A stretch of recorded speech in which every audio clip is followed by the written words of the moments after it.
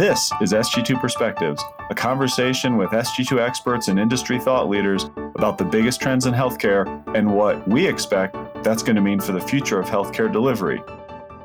The epileptologists, folks working with movement disorders, memory disorders, who could focus on those outpatient entities. And what they were able to do then is build a critical mass of neurohospitalists. They then ceased that telestroke service, began to provide it themselves to affiliated critical access hospitals, used it as a bridge to recruit an interventional neurosurgeon, transitioning from a primary to a comprehensive stroke center, and then using it again as a bridge into what is now their designation as a level 1 trauma center.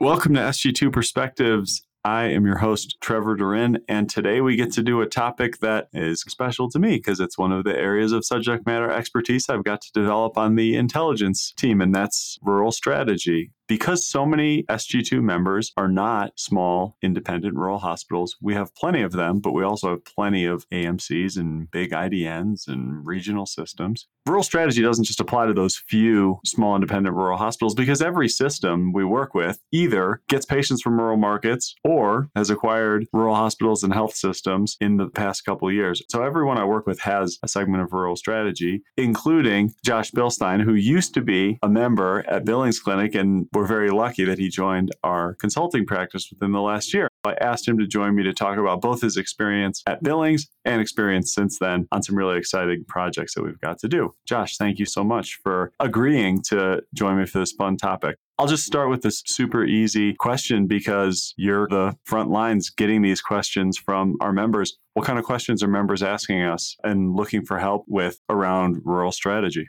Appreciate this opportunity. When I was on the member side, I found these kind of interactions invaluable. The opportunity to share some knowledge with our members is something that's important to me. Interestingly enough, we receive the same kinds of questions from our members that have either a partial rural focus or a larger focus in the rural spaces, but I find them to be more acute in those communities. And when I say that, when we think about things like social determinants of health, we see them amplified in rural communities in a way that we don't often perceive. One of the things that if you dig into the evidence-based literature, there's something called the geography of need. It touches on 8 different demographic factors: race, veteran status, age, as well as 4 economic factors: whether or not somebody is receiving government assistance, whether or not they have challenges with transportation. And just as a vignette from that data, when you look at rural communities, we see that about only 9% of metropolitan counties have a population that is in distress in 3 or more of those metrics. The larger rural communities see about 17.3% of those counties impacted by that. And the significantly rural or small rural communities are up to 31.2%. Just framing things that way,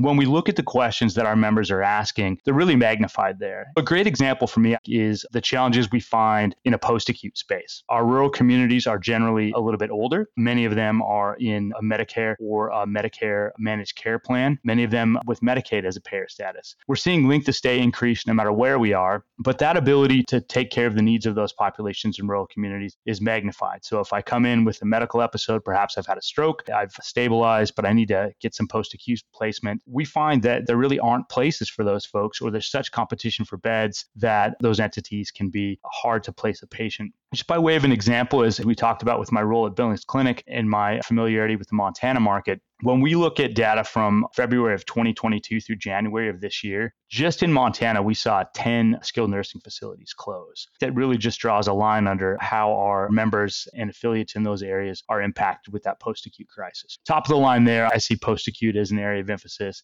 The other thing is competition for service line. Members really want to understand what ought we be thinking about to meet the needs of this population, what things make sense for us to lean in, what things make sense for us to think about a partner. So perhaps a larger health system that might come in with a virtual care solution, some outreach solutions, and which things might we want to step away from. And when I say step away, that's always a difficult conversation to have. Those communities have had access to those types of providers in many cases for a long period of time. One of the things that we try and underline when we have these conversations is that notion that really volume is essential for quality. When we have those types of consulting engagements, we really want to walk through where it makes sense for those members to lean in and where it might make sense for them to look at a partner or move out of that particular service line. Yeah, it's really good. I know we've done a ton of data work recently around that relationship. Do we have evidence that it's the same pattern in rural versus metro markets? Interestingly enough, I think when you look at something like, say, the Vizient Vulnerability Index, it confirms some of the things that we've talked about, but we also see those metropolitan markets that have also communities in distress. Behavioral health is probably an interesting lens for us to be able to talk through the question that you just raised. When we're in a metropolitan market, you referenced AMCs in the preamble to our discussions. You may augment your ability to meet the needs of patients in those communities. Still competition for inpatient beds, but we're just talking about the ability for a member to have a provider see their patients and make sure that they're getting the care that they need. When you think about a rural market, it's a struggle for those members to access things like behavioral health. So they lean into some interesting and novel solutions. One of the things that I was privileged to be familiar with before leaving Montana was this novel solution that the VA for the Rocky Mountain region put together, looking at transcranial work. It's a recent innovation that in some instances can take the place of ECT, but very helpful for patients experiencing significant and oftentimes intractable depression. They partnered with some clinicians trained in that work, and we're able to develop a van that they can then use to meet the needs of folks in those communities. So when you think about the state of Montana and its size, fourth largest state in the union, the ability to create a mobile solution to meet those needs is very important. The other thing that we often talked about is virtual care solutions. Again, something that we see in metropolitan areas, but in the case of many of these rural communities, that may be the only ability that you have to access a mental health provider. Leaning into something like Intermountain's Care Connect platform that allows direct-to-patient access or also access into a health system to support potentially somebody who would present in an emergency department in crisis to be assessed and get the care that they need. Those are some of the solutions that we think about for common problems that exist in both metropolitan and rural areas, but perhaps need a different solution in that rural setting.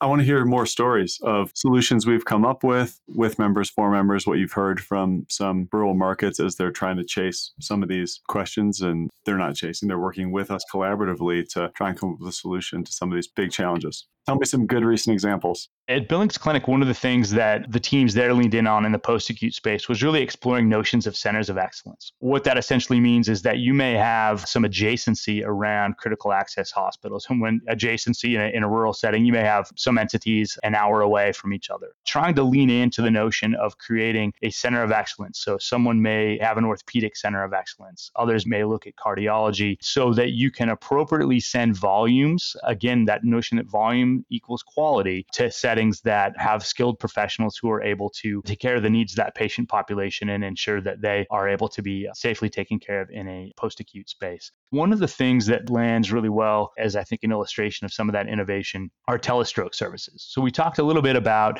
Intermountain's Care Connect platform. I was privileged enough during my time at Billings Clinic to work on a primary and then a comprehensive stroke designation. And one of the ways that we executed on that was in a partnership with the UC system using their Blue Sky telestroke program to support our care needs. And so what did that look like? Someone was up in a small community in the highline of Montana like Poplar. They had someone present into the ED with suspicion of stroke. There was an immediate opportunity for them to engage with that provider from Blue Sky who could help walk that provider through the assessment of that patient and then also read the images, the CT, and either say this patient is having a stroke or it might be a different medical episode. This patient is having a stroke and is appropriate for TPA, and so you should push TPA. This patient is having a stroke and it is a stroke in such a setting that they need to have a thrombolytic procedure and so would help engage with the fixed wing aircraft. Now, we started some of our conversation around the notion that not all of these health systems are in purely rural settings. So Billings Clinic would fit in what's called a small urban setting, large rural population of about 160,000 people within its tertiary center.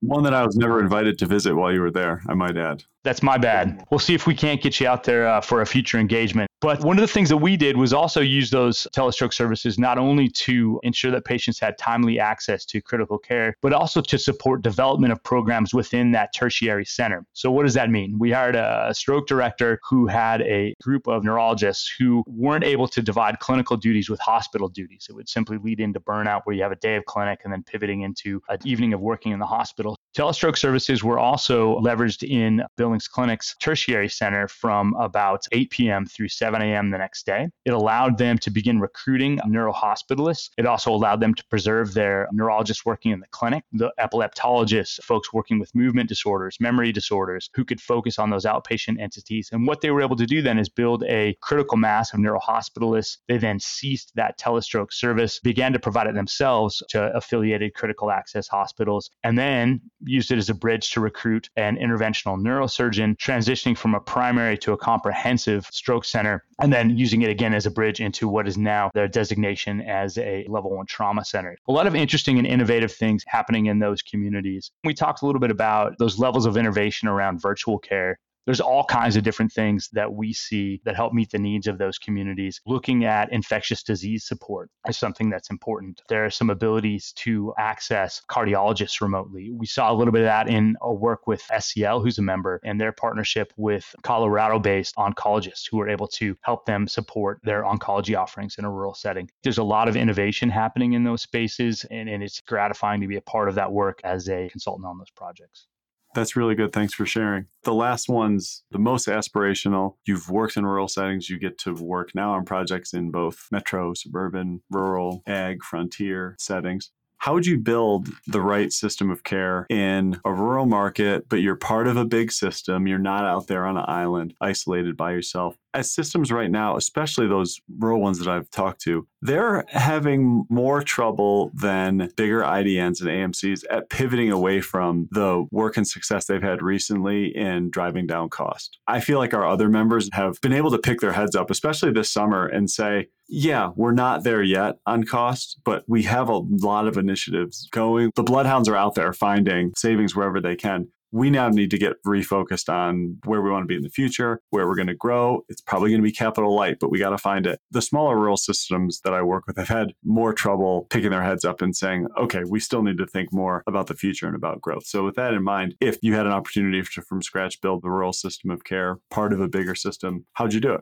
It's a great question, and it's a complex one. I think often of Dr. Manny Hernandez, who I have the privilege of doing some consulting work with, who, as we have these conversations with our members, really tries to frame things as the workforce that you have now is the workforce that you have. We're not sure when things will perhaps ramp up, the competition around the ability to recruit medical staff, retention of nursing, and other entities. It's slightly opaque as to when we'll be able to get a workforce that was similar to the pre-pandemic workforce, or if that will happen at all. Through that lens, we start thinking about what is the right care setting at the right cost for the right patient population. I really like that notion of hub and spoke. It's through that lens of volume and quality. What do these particular communities need? We talk a lot about looking at demographic assessments, knowing that rural counties are predominantly older. And when I say older, it's that 65 plus that we're looking at. So we start skewing some of our care offerings towards things that might occur in those spaces. We look at joint replacements. I have an interesting anecdote from a neurosurgeon that I used to work with who talked about his training in the UC system. And he's like, shoot, I used to do all these disc replacements and laminotomies in my training. And I came to Montana and I do so few of them, but I do a lot of these complex fusions because folks in these rural communities just don't take time off. They work so hard. It's a challenge to get to the care. It's a challenge to take time off.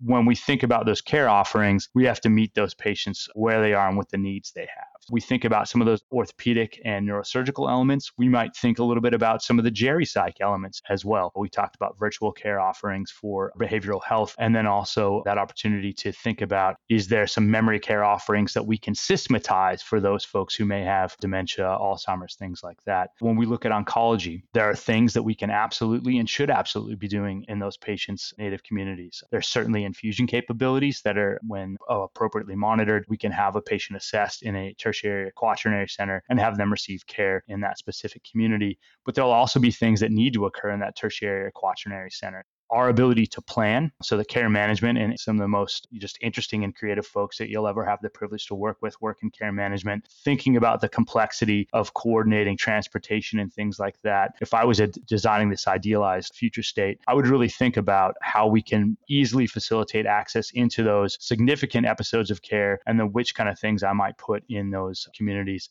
that are appropriate to take care of there. Pediatrics is something that we also think about, again, knowing that there's competition for those particular specialists as well as the aligned subspecialty groups. Billings Clinic developed an interesting partnership with the pediatric group from the Colorado Children's in looking at how they might augment their care offerings by appropriately bringing up specialist providers from that particular group, and then looking at trying to create discrete clinic days where patients from those surrounding rural communities might be able to come in and receive care that way. The thing also is replicated when we think about PM&R, again, for folks with disabilities like muscular dystrophy from a pediatric perspective, but also folks who are post-stroke. requiring ongoing rehab, there are ways that you can create protocols and virtual care offerings for those patients to access care in their communities, while also ensuring that they have timely access to providers in that tertiary and quaternary center. We can replicate this through a number of service lines, but I think that gives members of the Gestalt around how we might think of a hub and spoke model to preserve appropriate care in their communities while also ensuring that that higher level of care occurs in the most appropriate setting as well. That's really good. I like a lot of the pieces you mentioned there. And unless we annex part of Canada, I don't think we'll have the opportunity to build the new rural system we want from scratch. But it's always a pleasure talking with you, and it's always a pleasure working with you, Josh. So thanks so much for sharing your stories and perspective with our listeners. Thank you, Trevor. I really appreciate the opportunity. Thanks for listening. If you like this episode, please subscribe, rate, and review us, and or follow us on Twitter and LinkedIn at SG2 Healthcare. And if you want to talk more about innovative healthcare strategies, you can always email me at sg2perspectives@sg2.com. Finally, SG2 is a Vizient company, and there are a bunch of Vizient podcasts that you might like. You can find them at Vizient /podcasts. Have a great day.